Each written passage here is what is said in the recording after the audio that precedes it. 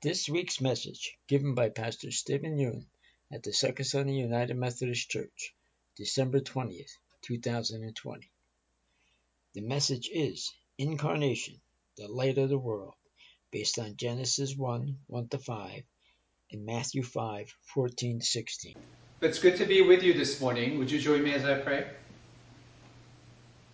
Oh God, we thank you for the light that has come to overcome our darkness. Teach us to be the light of the world as our Lord Jesus teaches us, so that others may be brought into the light, into the relationship with you. Amen. Well, if your eyes were open as I was praying, you must have thought that something went wrong with this worship video. You were seeing dark screen. And even as I'm speaking now, it is still dark. But don't worry, there's no problem with this video or your TV, how old it is. The reason why it's dark is just because I'm preaching in the dark. We're doing an exercise here. Well, actually it's just me, because you're still watching this under morning sunlight coming through your windows. But as you see me preaching in darkness, I invite you to think of the moment when you were in complete darkness. Maybe after a power outage, or the time when you got lost in the dark in a place you've never been before. What was it like being in darkness? How are you feeling? What were you trying to do? I'm sure you have survived many power outages before, so you know what to expect. But imagine you got lost in a rural area in Midwest. It's cloudy night, so you cannot even see the moon in the sky. The only light you see is the light from your car. And the world is complete darkness.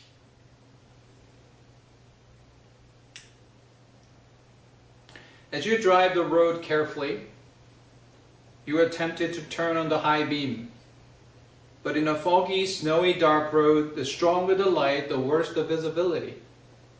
You want to stop and find a gas station or hotel, but there's nothing out there because you're passing by a huge cornfield that continues miles after miles. You never know when snow will stop. You gotta keep going. That's the only option you have. And this is actually what happened to me back in 2013 when I was living in the South. My family and I were traveling to Chicago for a conference, and on our way back home, we were invited to visit a friend of mine who were pastoring in a rural area of southern Illinois. I came to know later that it was blizzard that we went through out of ignorance. At one point there was a car slowly following behind us, and I know it's going to sound strange, but it was comforting to know that somebody was behind us. So there was a light behind us.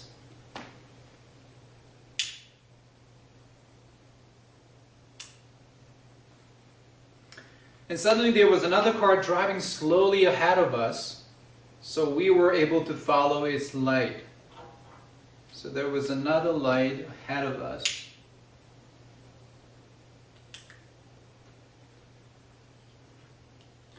We had traveled together many miles until we found the big lights with a big smile. And many of you know what that was because I shared this story before. It was McDonald's. I've never been happier to see McDonald's in my life.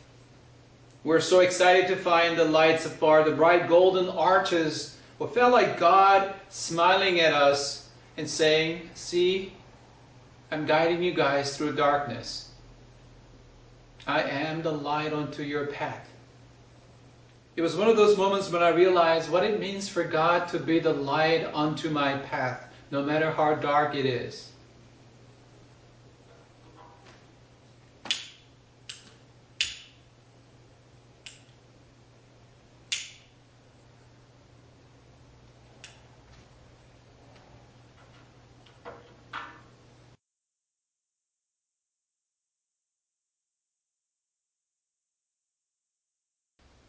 Sometimes our life journey is like a terrible driving experience, isn't it? You may feel like you're driving in darkness, not being sure of whether you're going in the right direction and how you can make it through darkness.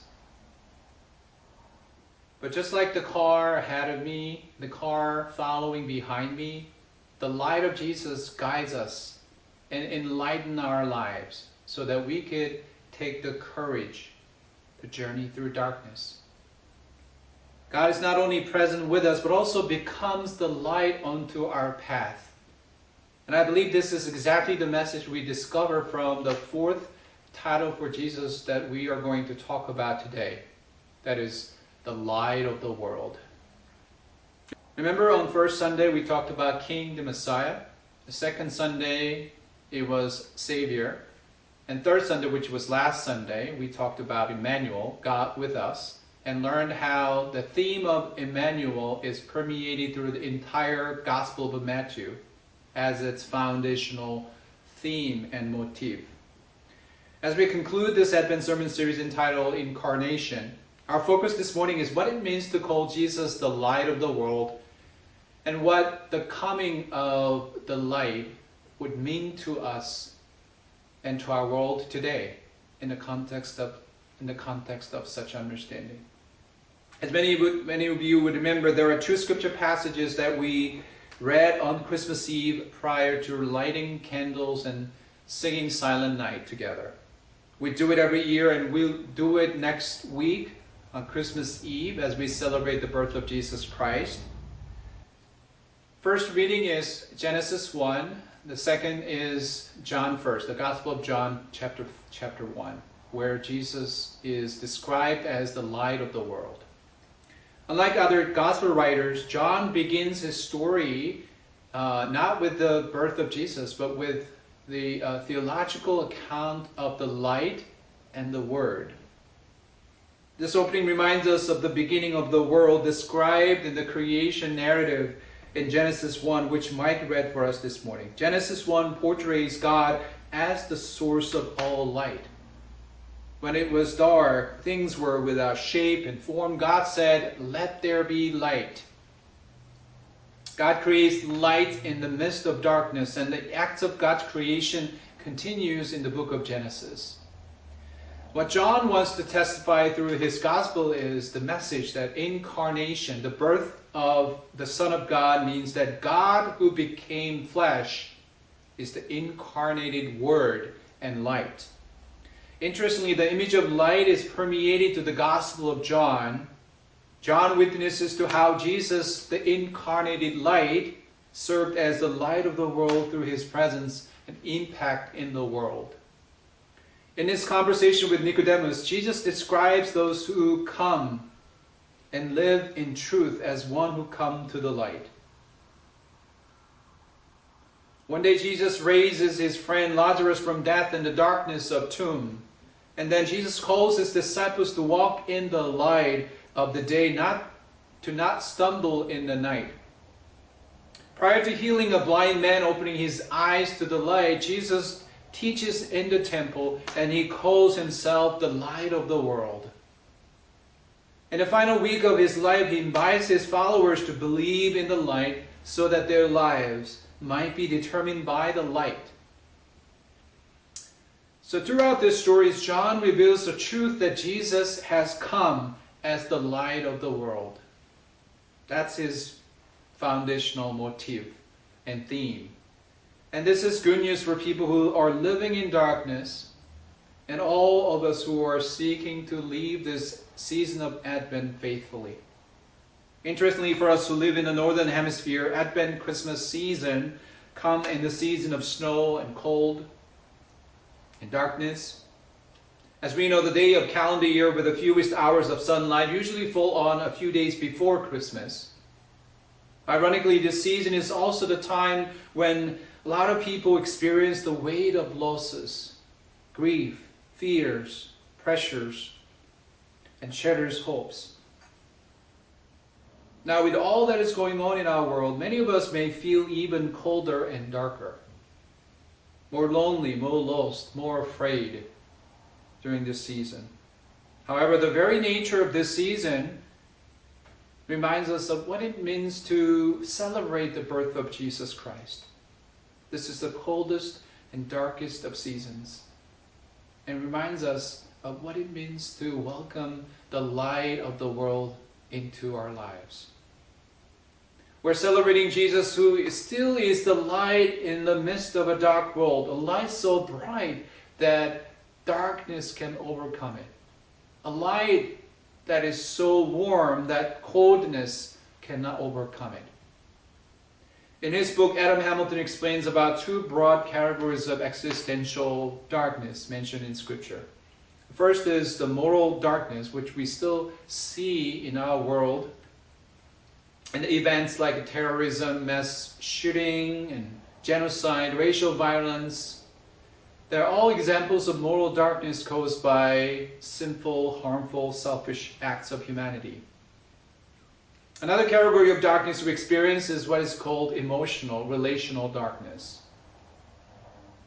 The darkness we encounter in circumstances that leave us hopeless. For instance, darkness we experience in times of grief, despair, sadness.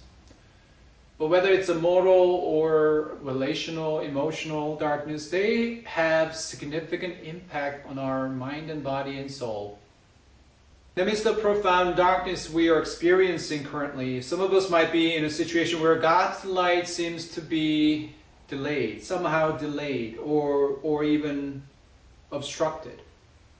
I know a lot of us are trying to make the spiritual sense of all the things right now.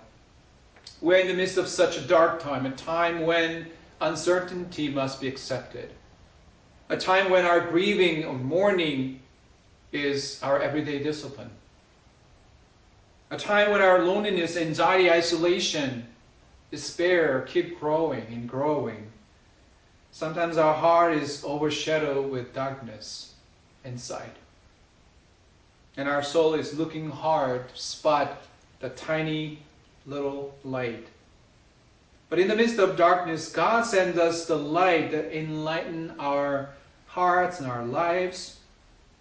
As Adam Hamilton wrote in his book, Christmas, the incarnation of God, is God's response to all forms of darkness.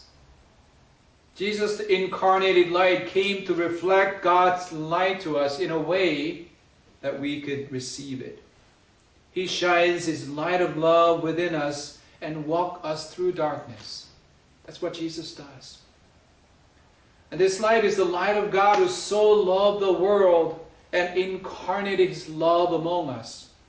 This light is the light of God who fills us with the living hope. And this light is the light of God who fills our heart with peace, saying, "Be still, I am your God." This light is the light of God who assures us, saying, "I am the lamp unto your feet. I am guiding you even through the darkness. So trust me as you put your step forward." A week ago I saw a video on an artist. The canvas for this artist, interestingly, is the field covered with snow. He draws beautifully shapes and different patterns on the snow. What he does is simply to walk on the snow. If someone sees him, he's just a guy who's walking on the snow for nothing. But when his walk is finished and is seen from above, it's such a beautiful, fascinating artwork beyond description. In the same way, when we walk with Jesus, the light of the world, He enlightens our heart to see that our lives are part of a bigger picture that begins and ends with God. Because God cared enough to want to save us through His Son, Jesus, we could trust the same God who will guide us through the darkness we face in our journey. Because of this faith in God, we could feel loved, find peace and hope, even in circumstances where it seems unlikely. Of course, it's not that the birth of Christ fixed all the problems in our world. We know people still have struggles with their lives, their health, their relationship with their jobs, their families. The purpose of Jesus' coming wasn't simply to turn our dark night into a bright day, but to show us what it means to faithfully walk even when things are dark, and what it means to shine through in the midst of darkness. In Christ we see the incarnated light constantly piercing darkness in our world. We see God's light coming to us over and over to enlighten our hearts and lives, to give us vision for who we are and what we are called to be. In the gospel story we read this morning, Jesus reminds his disciples of their identity, saying, "You are the light of the world." Jesus teaches that if Jesus is the light of the world, then his followers must be the one like a lamp on a stand, like these candles. A lamp should be placed on a stand in order to give light to those in the room. Perhaps Jesus knew this would not always be the case in the lives of his followers. We do things like placing a lamp under a basket, or even blow out the light. Here's a story. At church, little Jane had listened to a sermon, "Let Your Light Shine." The only part she remembered was the text, but she didn't understand what that means. And her mom explained, it means living with good deeds, good behaviors, good attitudes, and good words. In the afternoon, there was a trouble in the nursery.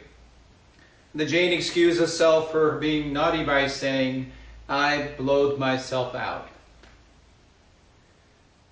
Jesus makes it clear that it is through our good works, good attitude, and good words that we could share his light with others. This is the spiritual influence we have on people around us, people in the community. When Christ comes to us and shines his light upon us. For those of us who live under the cover of darkness, those who live in the darkness of shame, guilt, and sin, we can reflect a light of forgiveness, grace, and acceptance. For those who are blinded by despair and hopelessness, we can offer a light of hope and courage. For those who live in the shadow of death and grief, we can embody a light of comfort and a promise of resurrection. Friends, whatever circumstance you may find yourself in today, especially if you feel like you are stuck in a dark, challenging life circumstance, I pray that you welcome the true light. Invite the light to come and journey with you. Certainly it is a daunting thing to journey through darkness, because darkness makes us feel trapped, confused, isolated. Remember, there are glimpses and glimmers, hints and signs of God's grace along the journey. In our journey, Christ, the light of the world, is becoming the light onto our path, helping us to look for the light and keep our eyes on the light. If there is someone in your life who is experiencing darkness right now, find a way to reflect the light of Christ to that person after this worship and throughout this week. Remember, Jesus was God's plan for loving and enlightening this world. Each of you is God's plan for making this world brighter by the light of Christ. So friends, go offer the warmth and light of Christ and let the love of Christ shine through you in the midst of darkness. Amen.